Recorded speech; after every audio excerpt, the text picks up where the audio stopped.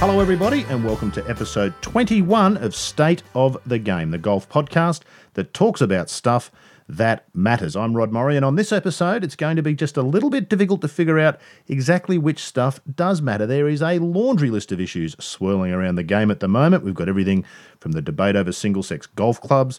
Should golf clubs that have this policy be allowed to host major championships? There's a growing public rift between the PGA of America and the R&A in Scotland. Vijay Singh admitted to taking banned substances, but he's not going to be penalised by the Tour. Greg Norman thinks that the testing policy is a disgrace. There's a 14-year-old making cuts on the US Tour. And Peter Torson thinks that perhaps the rules of golf might be simplified. This list goes on and on. So let me introduce my guests for today. Very exciting stuff. We'll be having a special guest on this week, who I'll come to in a moment. But before that, let me welcome my co-host for the week, player, commentator, analyst, and course architect, Mike Clayton. Clates, welcome to you as always, my friend. Thank you, Rod. Morning. Yeah, and from the UK this week, we're privileged and we're excited to be joined by six-time European Tour winner, now television commentator, and as of a couple of weeks ago, tweeter-a-ra-ra. He's also a good mate of Clates' from back in the day when internet was science fiction and the cost of a phone call from Europe to Australia was roughly equivalent to the airfare. Tony Johnston, great to have you aboard, my friend. Oh, thanks, Rod. Nice to be with you. Yeah, fantastic. And you guys, I know, go back a long way, and I want to get a couple of stories from you about life back in the day a little bit later. Tony, I want to come to you first. Let's deal with some of these issues, these state of the game issues that I mentioned in the intro there. Peter Dawson had this sit down with selected members of the press last week. Before we chat about some of the things that, some of the topics that came up, what's your take on sort of hand-picking various members of the press? I would have thought that's a dangerous practice for somebody like Dawson. He certainly copped it on Twitter from some of the journos who weren't there. How you handle these things public, very important these days, isn't it, Tony? It sure is. I think you're right. I think it's a dangerous thing, to handpick guys. It's who are my buddies and who are going to be kind to me. I think if you're going to have a day like that, a media day, invite all the journos, that write the golf blogs for the newspapers, and and get an honest take from everybody, and not just who's going to be gentle with you. Yeah, indeed. Clates, what do you reckon about that? You leave yourself open, don't you, if you're Peter Dawson and you start hand-picking the journos. Our old mate Huggy was very unhappy about not being there, and as a consequence, went pretty hard on the questions that weren't asked. Well, Huggy's not going to be any easier on him from now on. You wouldn't think so, no. I would have thought you'd like to have him in the tent pissing out than outside pissing in, so as they say. Nicely put. So, yeah, clearly it's crazy. I mean, Dawson should be no different from any politician. You stand up and you're the spokesman and you speak to everybody that wants to ask a question. You can't handpick the people you talk to. No, well, you can, I suppose. Tony Abbott handpicks a bit, doesn't he, down here? Doesn't seem he goes on the ABC too often. No, look, they all do, Clates, but you maybe need to be a little more subtle about it. To blatantly invite just a select sort of group of journos in is a dangerous precedent. Let's forget about that for the moment, and then let's have a chat about some of the things that they chatted about. Tony, I'm going to start with you on this one. It gets a lot of press outside of golf, and I think we in golf, when it comes up, kind of go, oh, this old chestnut again. The single-sex golf club, politically very sensitive. You get people, high-profile people who've got nothing to do with golf. Every year the Open comes around and we jump on this bandwagon about the single-sex golf club. Does golf need to get involved in gender politics? What's your take on how this is? Of course, Augusta let a couple of women in last year, which went quite smoothly and was applauded this year. What's your take on the single-sex golf club, whether they should be able to host big tournaments? Well, I think they should. Look, they're not breaking any rules in the UK single-sex golf clubs. They're entitled to do it by law. But, I think within the 21st century, and, I think single-sex golf clubs, either men-only clubs or women-only clubs, they can do what they like, really. But, we've moved into a new era, I think. I think it's time to move on. And, if ladies are prepared to pay the same fees as the men, well, what's wrong with having them as members? You might have to build a different locker room, but, get on with it and let's move ahead. The pressure's coming from outside, Tony, aren't they? It seems to me that at some point in the next decade or two, this will change just because the pressure from outside, as it was with Augusta, becomes too much, distracts from the event itself, and you just can't have that. And at some point, it's going to be sorted for that reason. That's how it would seem to me. Yeah, I would agree with that. I think sooner or later, single gender clubs will die out. But that's not just in golf. They have all sorts of clubs in London. They have bridge clubs and gentlemen's clubs and Clates, where do you like to wade into gender politics? I mean, this is pretty explosive stuff, and as I said, we get a lot of people from outside golf. And is this an issue, do you think? And how do you see it playing out? Because it's not going to go away. Muirfield is a single-sex golf club. The Open's there this year. We've got a couple of months till it happens. It's going to keep simmering away. Well, it's not an issue in Australia because we don't have single-sex clubs, and that's a good thing. I think it's crazy that women are excluded from golf clubs. It's bad for the image of the game. I can't believe that.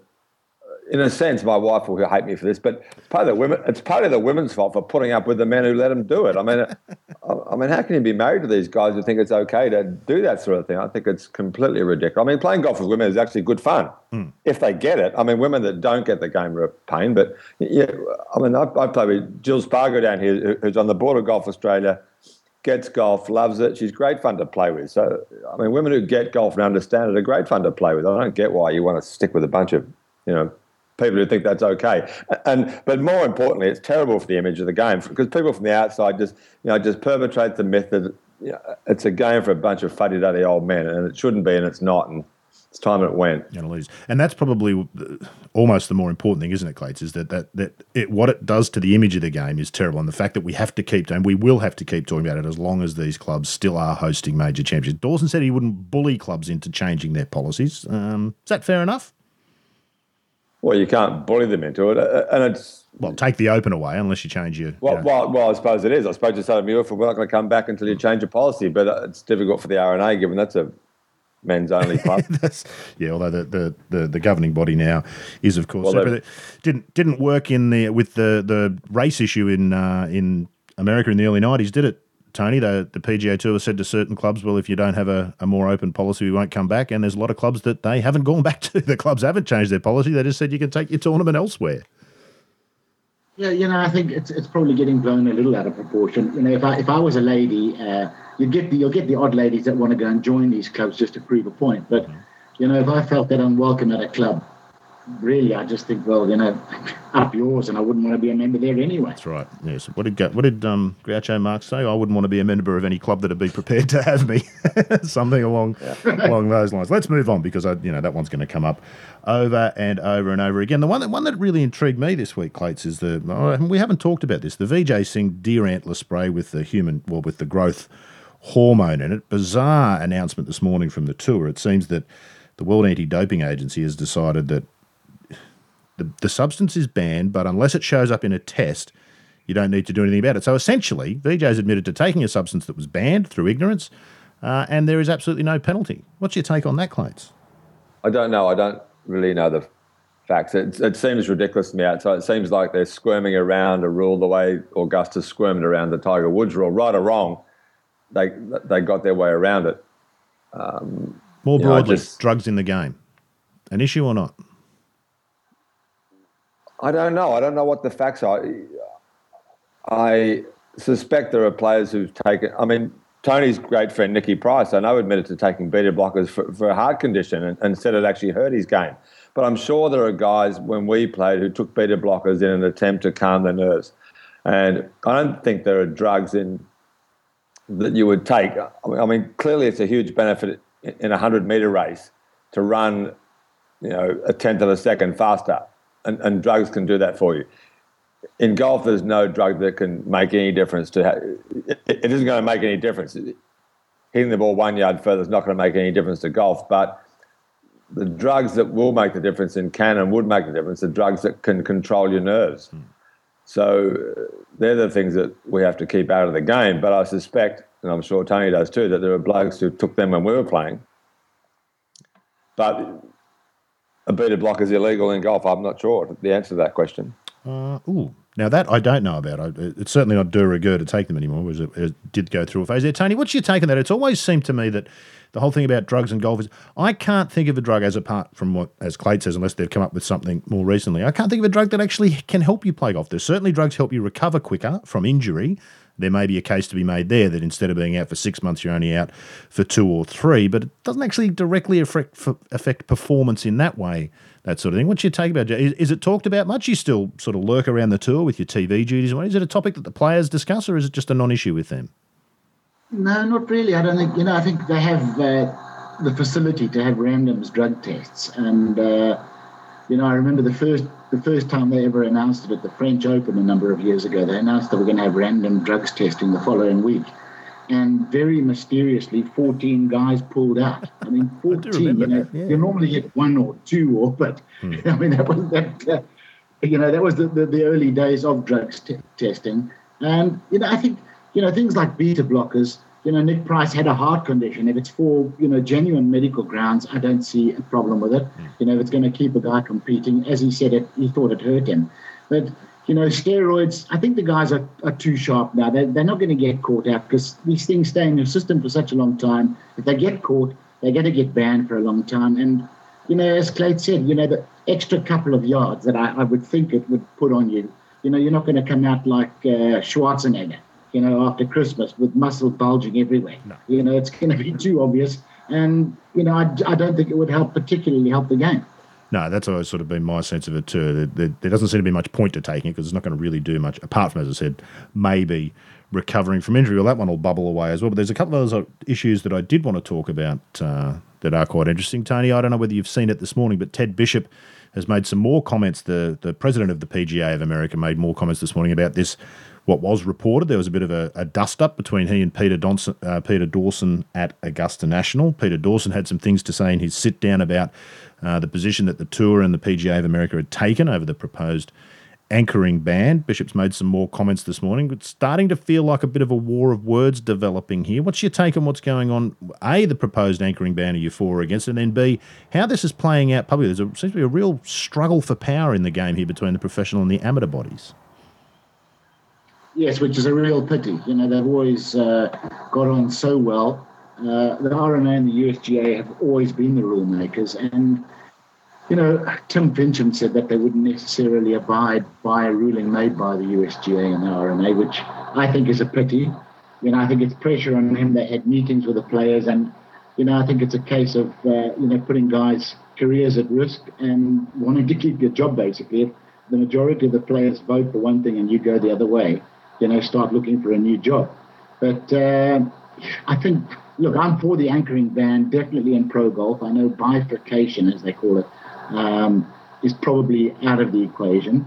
But, I don't think that many amateurs really use an anchored putter compared to the Tour. They say that on the US Tour, 40% of guys are now using some kind of anchoring.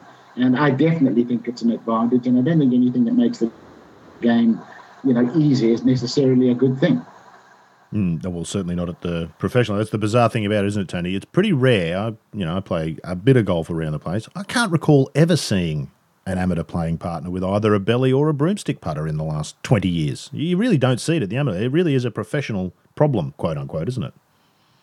It really is. I actually was unaware. We got into it a bit on Twitter earlier in the week with Clayton and a few of the boys, and I got a tweet from a guy, a member of one of the clubs in the UK, and he said there's 800 members and only 2 of them use an anchored putter. And I was amazed at that because, we hear these statistics that, maybe 65 or 70% of college golfers are being taught to actually use an anchored putter, which, that we have to put an end to. To me, being a pro golfer means being able to control your nerves. And the bottom line, you never see really a great putter switch to an anchored putter when he's still putting fantastically. That's the bottom line. Yeah, exactly. And for all the arguments you can make about one way or the other, Clay, so that's a pretty important point, isn't it? It doesn't really seem to have been taken up in the amateur game. Certainly not the numbers that some in America in particular would have you believe. And those 2 members that Tony mentions there, I'd be surprised if either of them would give the game away if they couldn't anchor the putter anymore. What's your sense of sort of the amateur take? It seems it's a big deal in professional golf because there's a lot of professional golfers use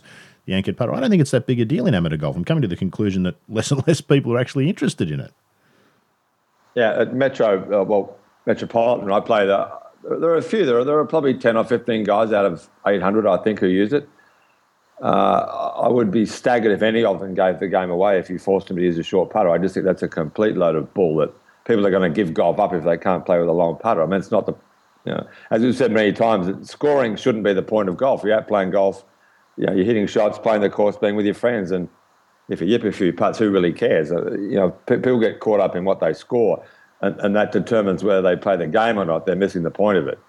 So no, I don't believe that amateurs will give the game up if they ban the long putter. I mean, Ted Bishop would argue that they will, but it would stagger me if someone who truly loved golf would give it up because you made him use a short putter.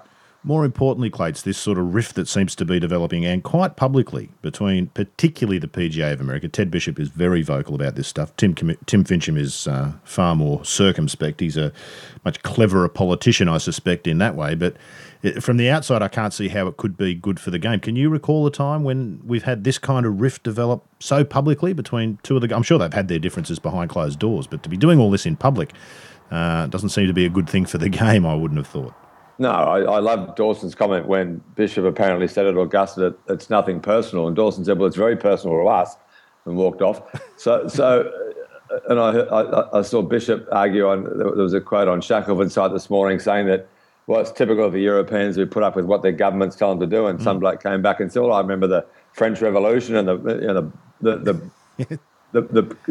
Cold War finishing and the Berlin Wall coming down, and people in Europe certainly haven't just taken what governments have said to them." And it was a crazy argument from Bishop, but he ran that line right here on State of the Game too, Clates, which I probably didn't pick him up on, and I should have, but yes, it does seem a bit silly.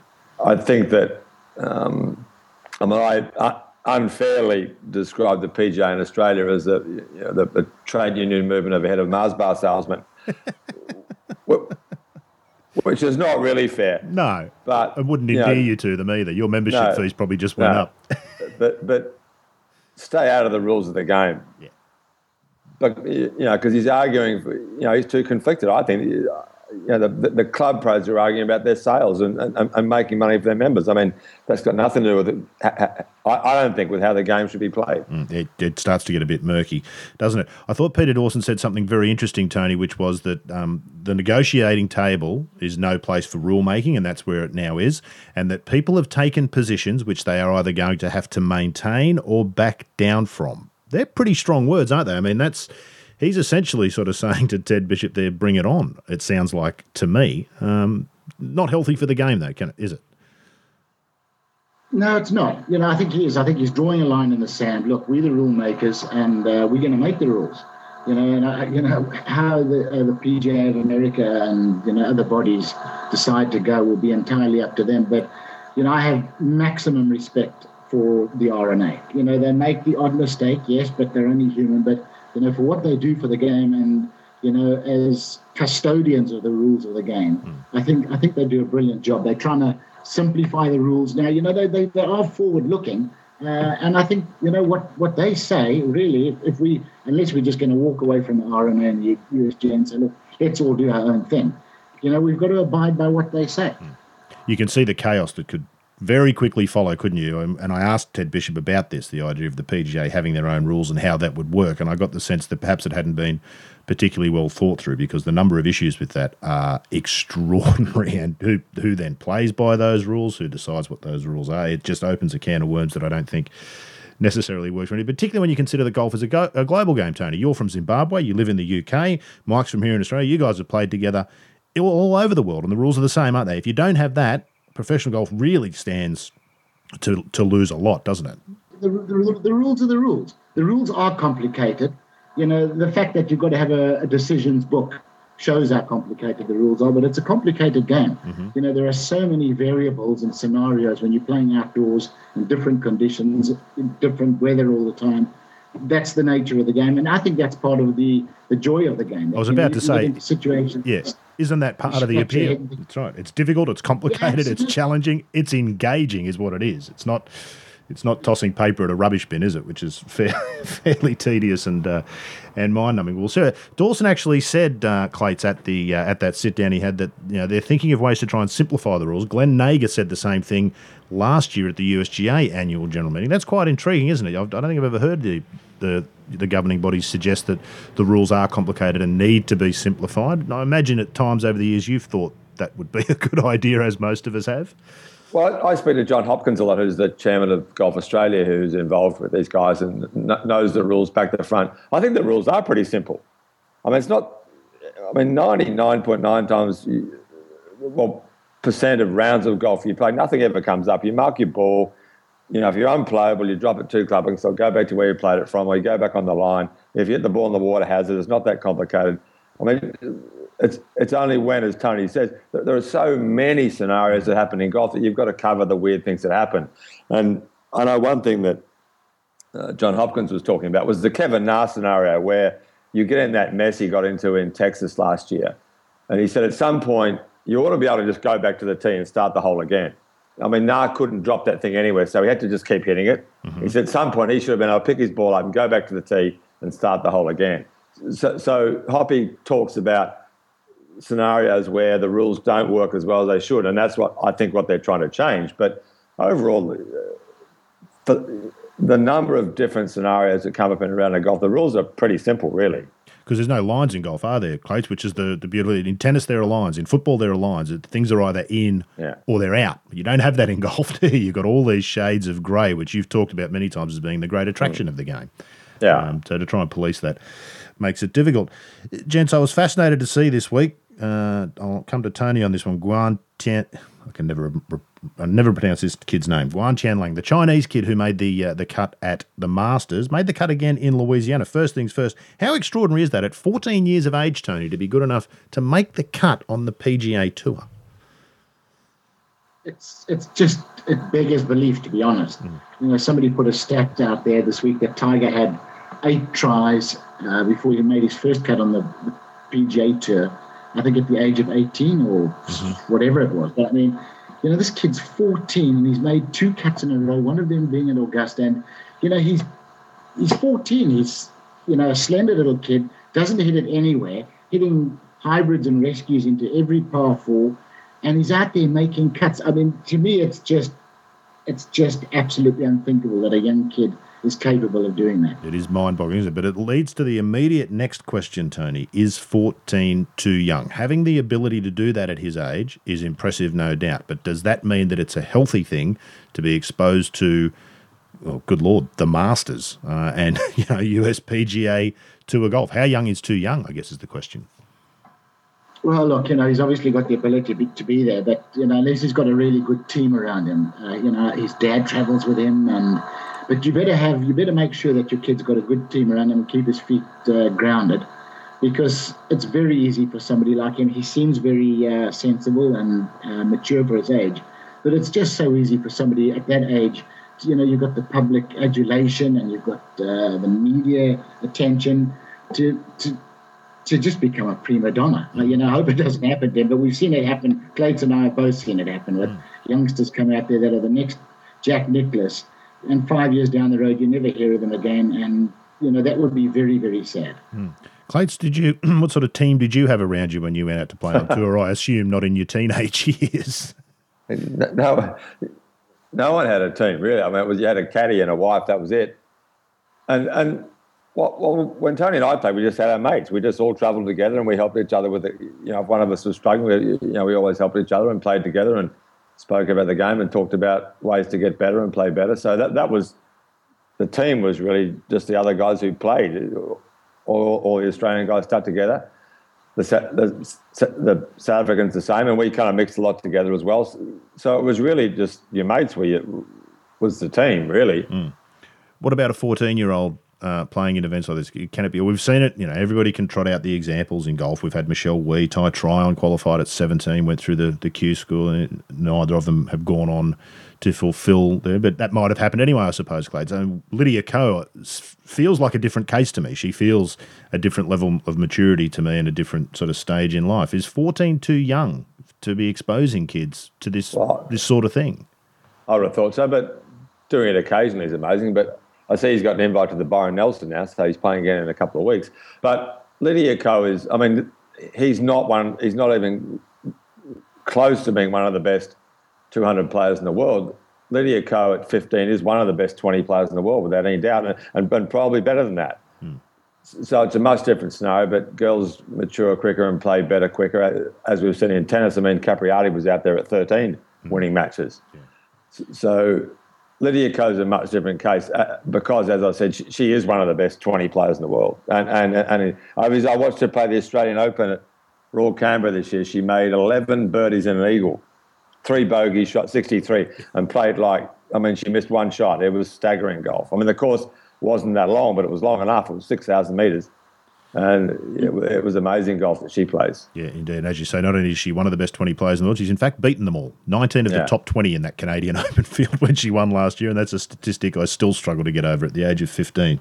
19. But in fairness, she played with Yani Tseng, and she was playing like Runtang Lang. She was hitting hybrids when Yani was hitting 9-irons. So she was almost as far back as this kid is with the regular guys on the main tour, but she's pretty deadly with a 6-iron.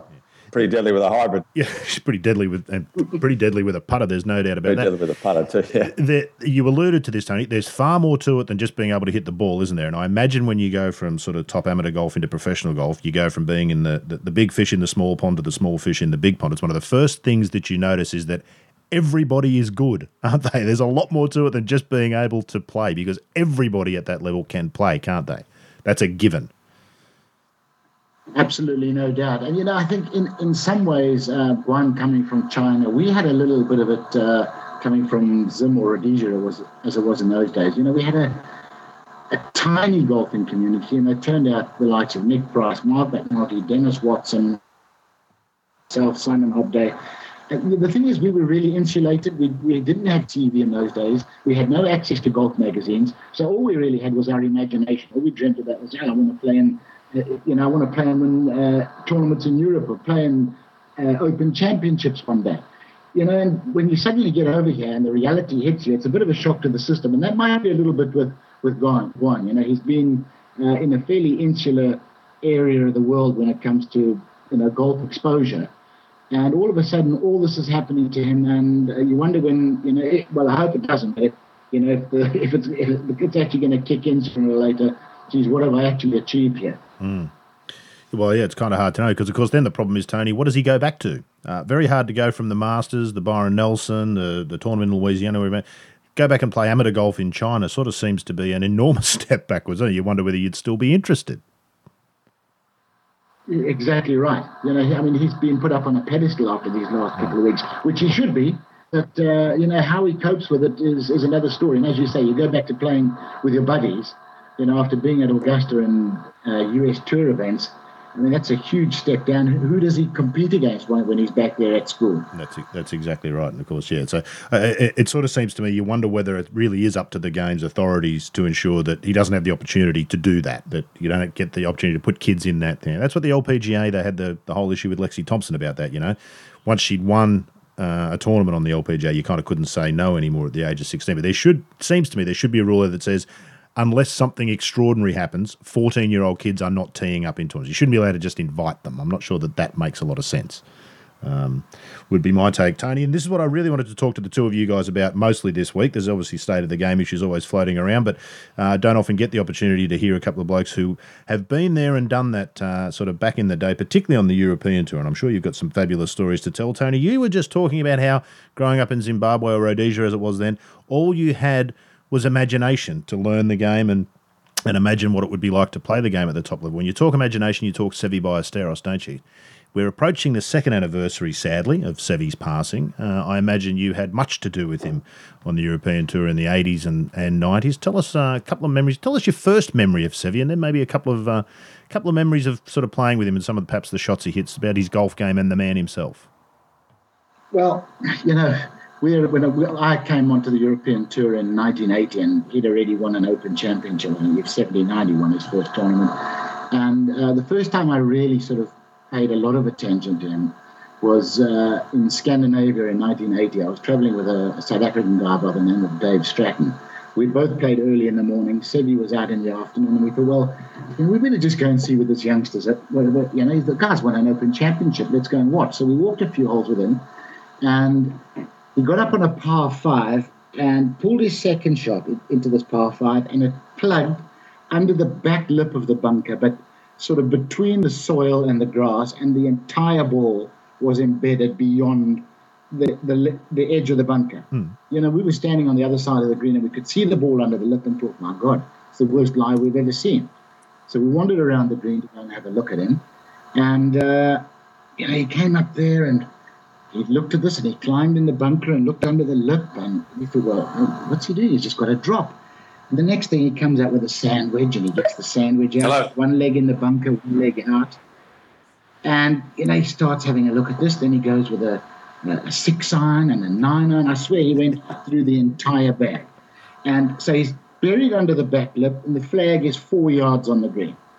We thought, well, just drop it. But we're trying to work out where he's going to drop it, in the bunker, out the bunker. And the next thing, it was like one of those cartoon strips where the light bulb just goes on in the head. And I swear he gets his ping putter out, turns it on the toe, sort of has a look over the edge of the bunker, lines it up, and you can see him thinking about this, and there was almost a sort of a slight nod. Yeah, I'm going to have a go at this. The next thing, he makes the wildest swipe at this thing, removes 5 inches of turf at the edge of the bunker. This ball comes barreling down the bunker, shoots up the far lip, out the bunker, and comes up 2 feet short of the flag. I swear, both of us almost passed out. We actually walked in because we just thought this was destroying our confidence for the next 20 years. It was the most, somewhere in an archive they'll have that shot, and that is, that to be summed up, Sevi. He invented shots as he went along. I saw him do things, Clayton and I always had good short games, but I saw him do things with a wedge that not Tiger, not Trevino, that no other human being I've ever seen do the things that he could do. He was definitely the greatest golfing genius that was ever born. And of course, Tony, he himself would have been disappointed to have come up 2 feet short. He probably tossed the putter in anger and disappointment that it was 2 feet short. Just careless, not thinking. One of the things that you said there that really interests me, Tony, I want to get Clates' thoughts on this. Going out to watch Seve as a fellow touring pro, Clates, it would be unthinkable to me that any touring pro, even a rookie in this day and age, would finish their round and go back out on the course to watch someone. Greg Turner told me he used to go out and watch Seve after his rounds as well. I mean, I can't imagine that happening in the modern day. Were you one that would go out and watch players, Clates, after you'd finished? I did a little bit. Well, only Seve. Turner and I we went and watched Seve win the Madrid Open. He beat Howard Clark. We played early on the weekend both days, and we went out and watched Seve play. And it was, he had shots those 2 days. As you remember the 11th at Portodero down the hill with the pin in that tiny back tier. It was a 2-iron shot. The pin was right back in the back tier, and there was a bank on the right. And Howard Clark was one of the best ball strikers on the European Tour. And he had a low sort of running 2-iron off the bank and came up about 40 feet short. And there's this tiny back tier, and Seve took this 2-iron out, and he flew this thing back onto this back tier. It was like he put on an exhibition that weekend that was just, Turner and I just, as Ovies did, it's like, you realise that there's a level of golf that you can't even get close to thinking about playing. People say that, all you guys hit the ball the same on the tour. That's a complete bunch of bull. Seve made Howard Clark look like a complete artisan that weekend. It was staggering the shots he hit. It was into the wind. He would rip the ball lower. People said he was a bad driver. Seriously, into the wind at 9 at Portodero off that high tee, this low ripping, thing straight through the wind. 10 was downwind, a massive high bomb down the wind. And the crosswinds, he'd move the ball around. And he had crooked drives because he was trying to hit so many different shots. There were lots of guys who could play like Hale Irwin or Mark James or, the guy, or Antonio Garrido, who just stood on the tee with a driver and just drove the ball straight down the middle of every fairway. But Seve was shaping it and hitting shots that suited the hole, and sure, he hit some wild ones, but boy, what a driver he was. He was amazing. I remember Greg Turner telling us, Clates, that when he joined us for the show, it might have been a different interview I'd done with Turner. I remember him saying that he'd go out to watch Seve and people go, he's a bad driver, he misses fairways, but he said when you watched him carefully, he never missed on the wrong side. No. He was always on the correct side of the fairway for the next shot. And so it was, more a case of having missed his target by a little bit, but it wasn't a poor drive per se. He'd driven it sort of where he wanted to. Tony, in that era there, with as you said, you joined the tour in 1980, and Seve went on to become huge internationally. What do you remember about those times and how golf kind of changed maybe over those 5 or 10 years? We sort of saw the first I really saw it was the Tiger thing in 97. He came out, he won the Masters, we had Tiger Mania, and it was just extraordinary to be a part of golf, and it was like this rolling snowball of momentum as Tiger just kept doing things. Was it a bit the same way with Seve, particularly in Europe? Did you sort of feel a sense of bubbling excitement because he was sort of leading golf in a certain way? Oh, no question. And, I should add as well that since I turned pro at the end of 79, Seve was the only pro I ever went out to watch. He was, if you played in Europe, to answer your question, he was the hero of every single player on tour. He was our Seve. you could feel it when he walked into a player's lounge, and Clates will attest to this. When he walked into a player's lounge, everybody sort of sat up, and it was like somebody had turned a spotlight on him. He just felt better. You know, he walked in, through one of those beaming smiles of his, you know, all our wives would start wilting and work. It was horrendous. You know, they were all, oh, Sevi, shut up, I'm here.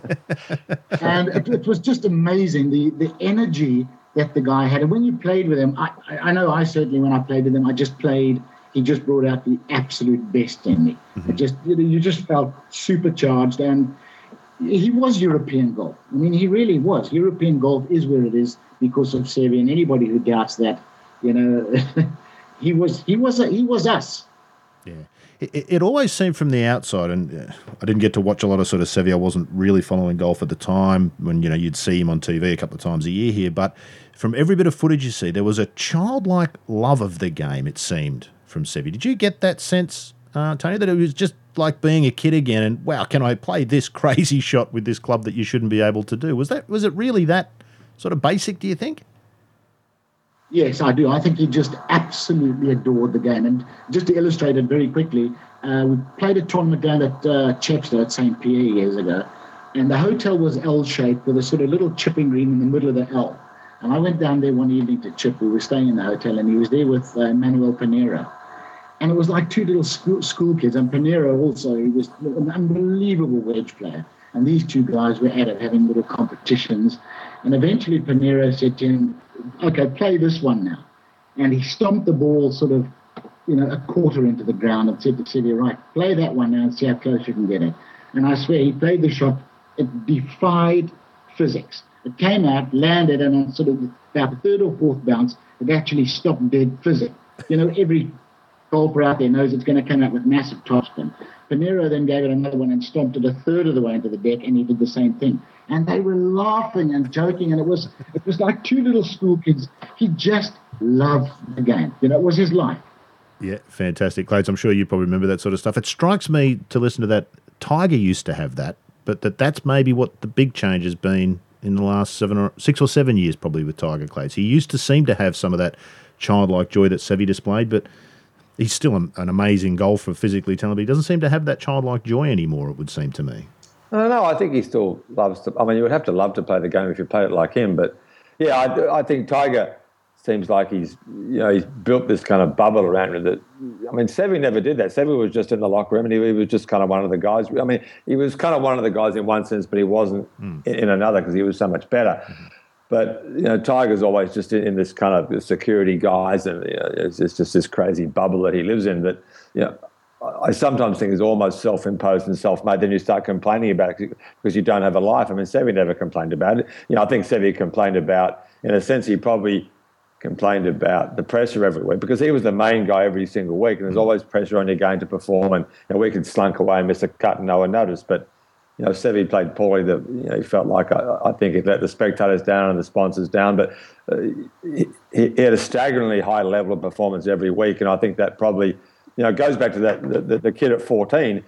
You know, I think Seve started out so young. He was the main star on the tour from that week. He was runner-up at the Open in '76. He was the main star out there for, you know, until the early 90s. That's pretty wearing with that pressure on you every week to go out and perform and be the main guy. And he carried the tour with, in fairness, Faldo and Langer and Lyle, was he? But he was the main guy, and that pressure was on him every week to carry the tour and keep the sponsors happy and to drag the crowds and to play well. And he had to keep his game at a really high level for a long time. And I think in the end, we really both saw it. We all saw it, how in the end he was worn out and tired of it, and he lost his game, and it was really sad to see in the end. But I just think that was a product of so much pressure and for so long being the main guy and being the star, and it just wore him out in the end. He was tired of it in the end, which was really sad to see. But boy, what, you know, as we've all said, I watched him play the 78 PGA at Royal Melbourne, which was, of course, Mackenzie course. Mackenzie would have adored the way Seve played. He loved watching Hagen play golf back in the 20s, and Seve played with that flair. And Mackenzie built courses that brought out that sort of game. He had space to play from the tee. you had to hit great iron shots. You had to really think about what you were doing. It brought out the best in someone's short game because it demanded it.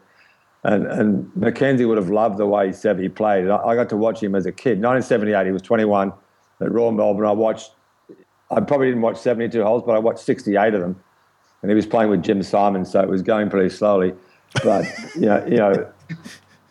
Again, you can still remember the shots he hit. I mean, he stood on the 10th on the West course, the 8th on the Composite, which is the 6th on the President's Cup course, which is another confusing question. There you go, yeah. And Hale Irwin and Marshy and everyone else stood there and bumped a 2-iron up to the corner. And here he was, into the wind, 265, 70-yard carry across that sandy waste there. And he took the driver out every day and just smashed it up at the green, up into that sand around the green. He made 3 birdies in a par. And it was so much fun to watch. And I can still see him doing it. 30 years later, 35 years later, you can still see him standing on that tee. And if he'd pulled an iron out, I swear the crowd would have booed him. He probably knew that too. Boy, he was amazing. And, of course, Royal Melbourne and Augusta and St Andrews, I've written this many times, that they were the 3 courses Mackenzie loved. Well, the 2 best courses he ever built and the course he loved the most. There's only one bloke who's won on those 3 courses, Seve Ballesteros. And it's a bigger question, but that's what we miss in golf courses, Don, I think, is that people have gotten away from, certainly the PGA Tour in America and in Europe, have gotten away from, because they're trying to constrict the ball, they don't make these narrow fairways and they force people to play, as Mackenzie said, tight defensive golf, and it's no fun to watch. No. I mean, Seve never played tight defensive golf, and Mackenzie, if he came back, would say, let these guys play. I mean, no one lets them play anymore. So we're almost stopping guys playing like Ballesteros because of the way we set golf courses up. You touched on something there, Clates, and you mentioned this last week too, and I wanted to ask you about it because I had to listen back to the show from last week or the week before after the Masters. You mentioned Adam Scott winning at Kingston Heath, what a beautiful thing it was. There is something special, isn't there, when a game like Seve's or a game like Tiger's meets a golf course that is just tailor-made for that style of play. It's almost like the best violin in the world coming together with the best violinist, isn't it? The 2 things together make something truly special.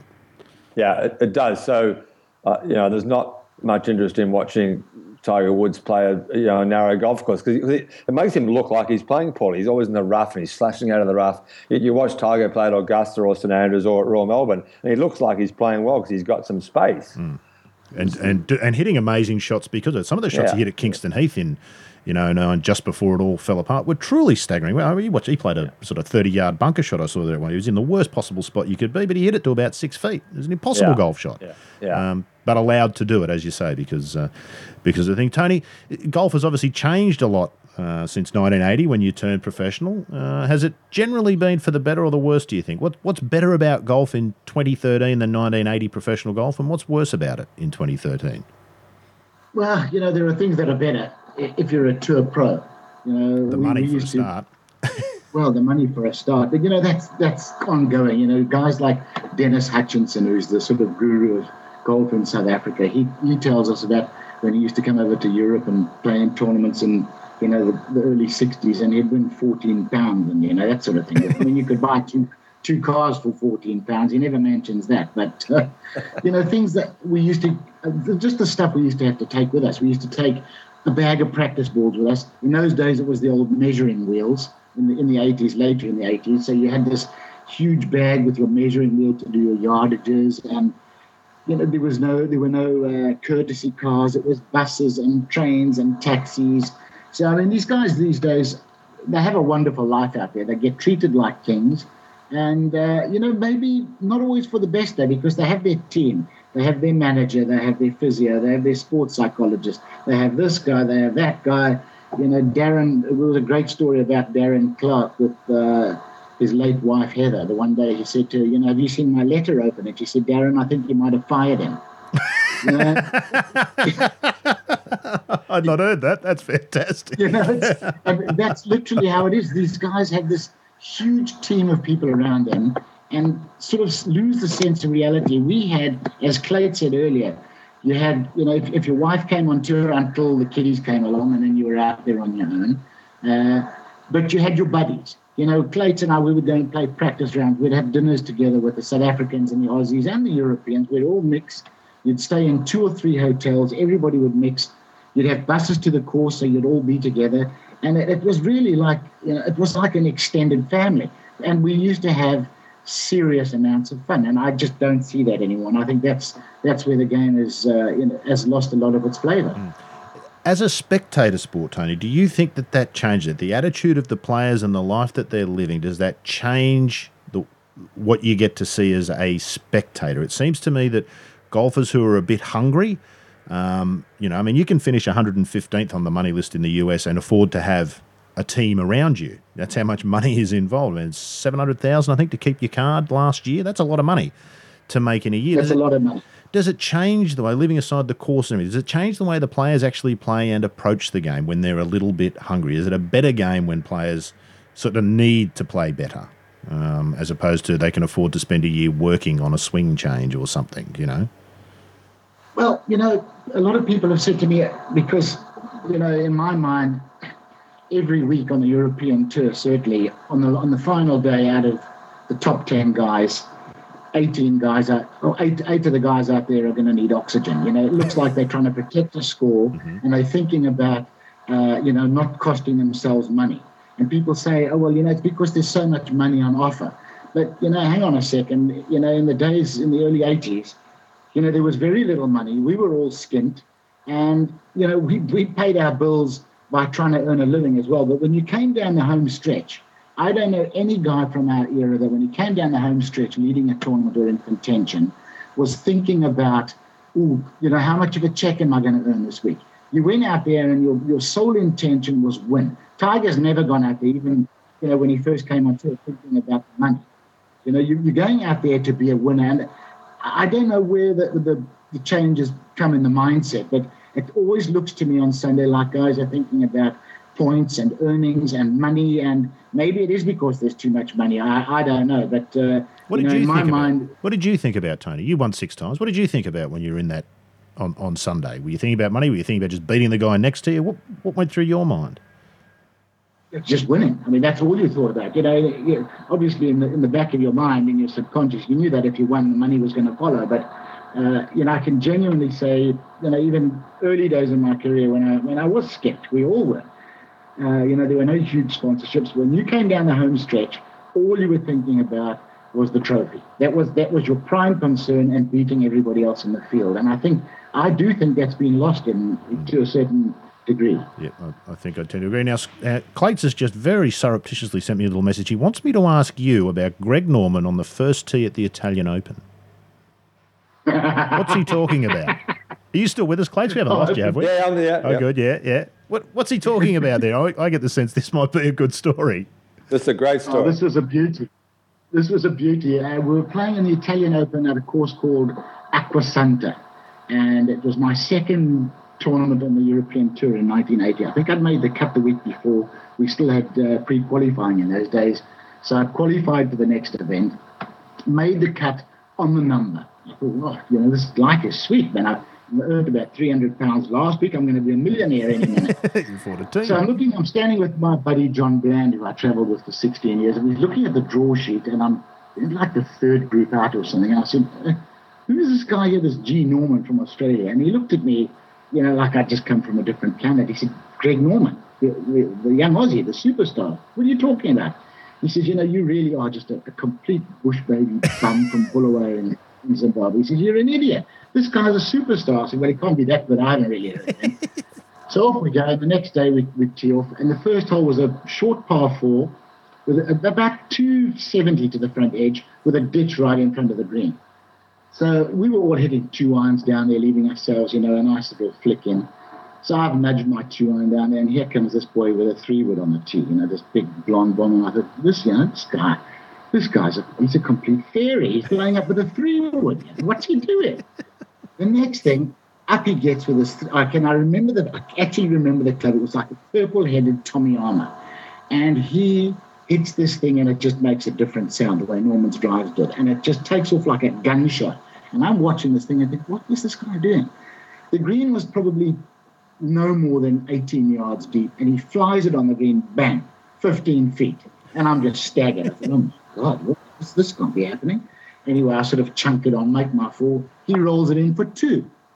well, Blandy's right. This guy's not that bad. We get up on the second hole, par 3, slam dunks it for a 1. I swear, straight in the hole for a 1. And I'm jumping around. I'm the new boy, and I'm hopping around and shaking. Oh, well done.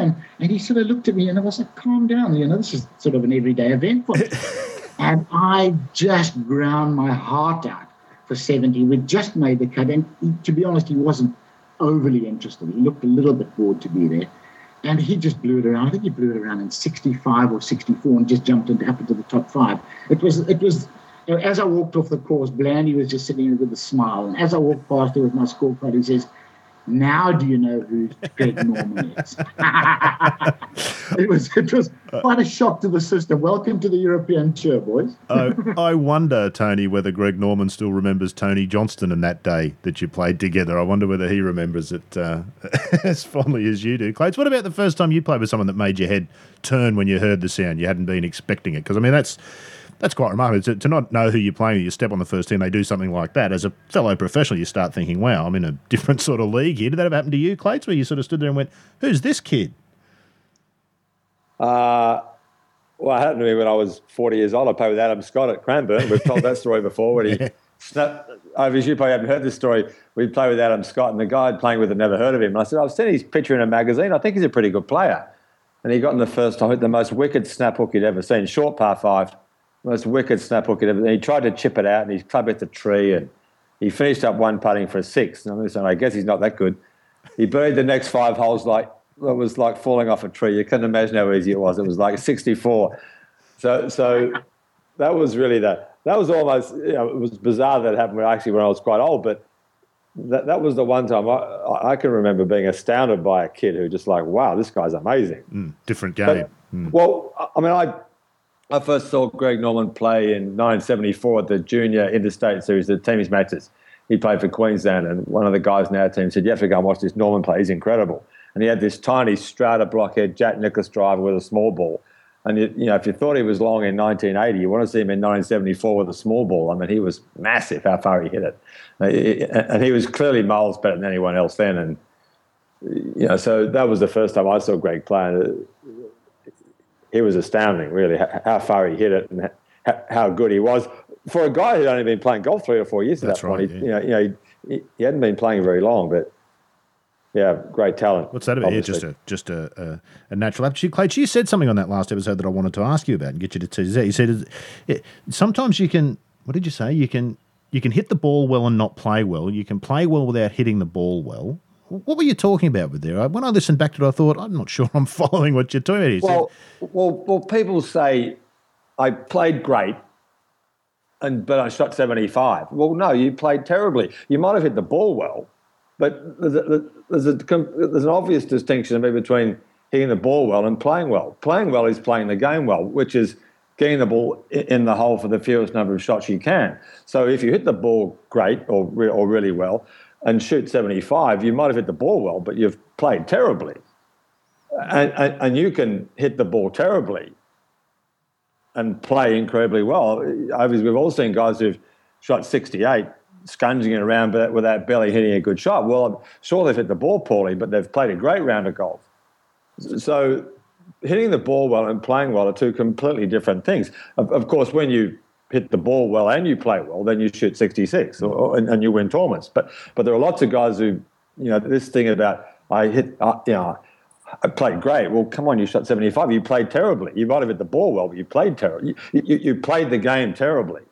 You'd get on well with Bruce Young, Clates. He's got a pet hate about players saying, I played great but putted poorly. Yeah. He said, well, if you putted poorly, you didn't play great. So does that all make sense to you, Tony? And what is this nickname that Clates keeps calling you? What is it, Clates? What do you call him? Oh, well, you have to get him to tell the story about that one. That's a legendary story. I thought there might be a story. What is the nickname and what's the story behind it, Tony? My nickname's Ovies. I mean, that's been my nickname since I was about 9. My wife's never called me anything else. My dad used to call me Ovies.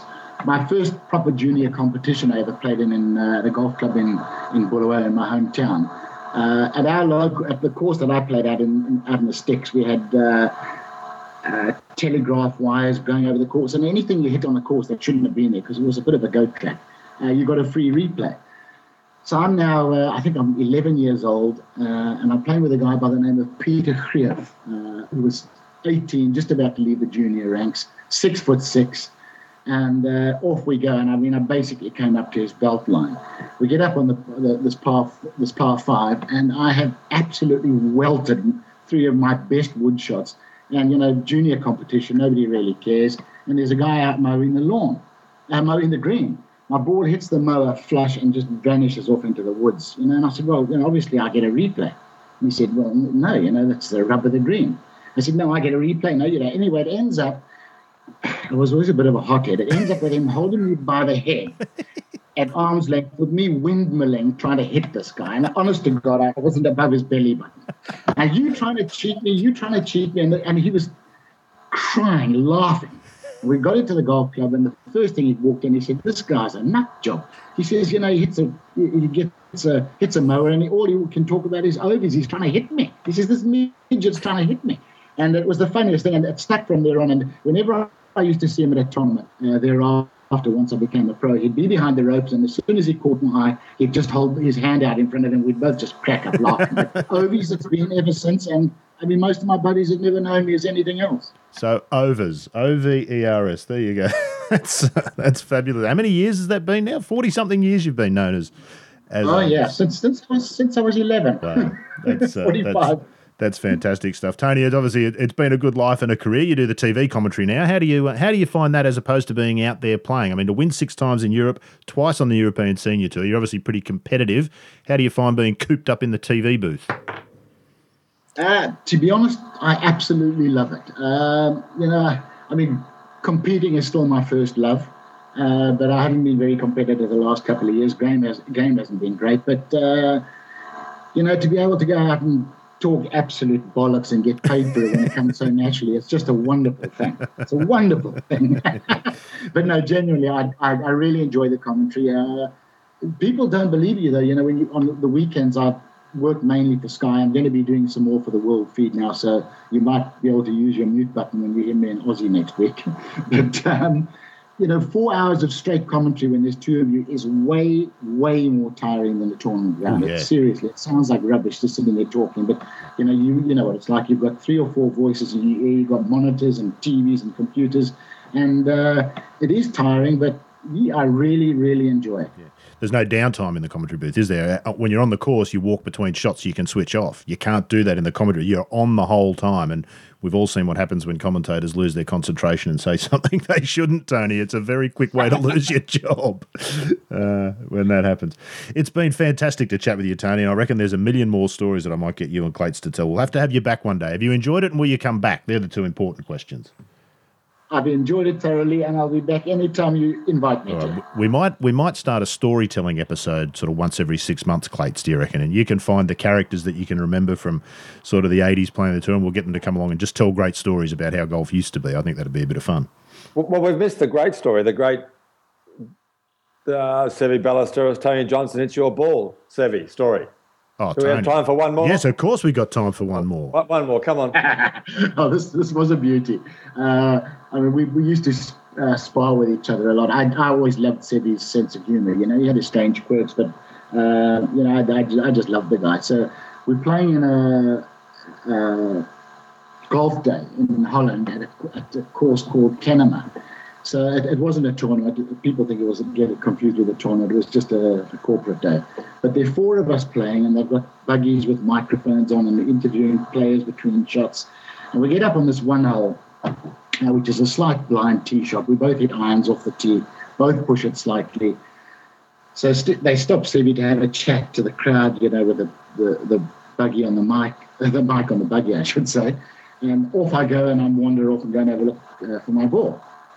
So I get down, and there's 2 balls. There's one tiny little tree about 4 inches wide, and there's a ball absolutely stone dead right up against the trunk.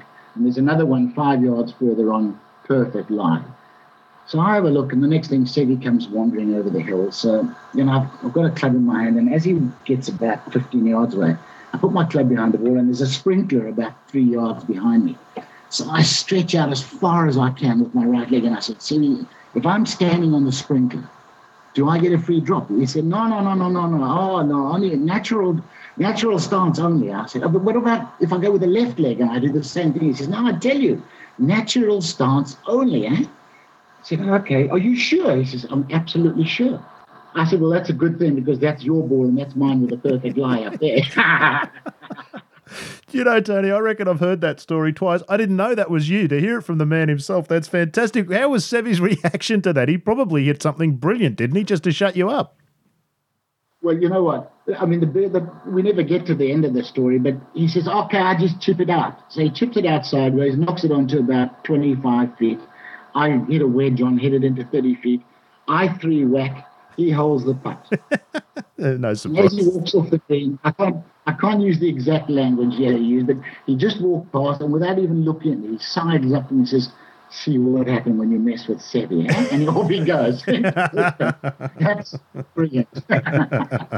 Fantastic stuff. Clates, how would you have gone on the golf course with microphones on the buggies? Might have been a short career, mightn't it? Yeah, we're a short career, yeah. Well, me and plenty of others. The game can drive you to use the odd bit of profanity. There's no doubt about that. Tony, it has been fantastic to have you, and I reckon there's a million more stories. Clates, we will get that storytelling idea going at some point. But for today, let's wrap it up. Tony Johnston joining us from the UK there. Thank you very much. Really appreciate you taking the time. Thank you, Rod. Enjoyed it. Fantastic. And Clates, always good to have you aboard, and great to hear you reminiscing about the old days with Overs, your old mate from the European Tour. Thanks, Rod. Thanks, Overs. Enjoyed it. And that wraps it up for State of the Game, episode 21. Yes, good fun indeed. Tony, we'll be back again to do it all again in the next couple of weeks. Looking forward to that. Looking forward to your company then on State of the Game. State of the Game is a Talk and Golf production. Theme music, Writer's Retreat, provided by Lloyd Cole. Visit www.lloydcole.com for more information. For more golf podcasts, log on to www.talkandgolf.com.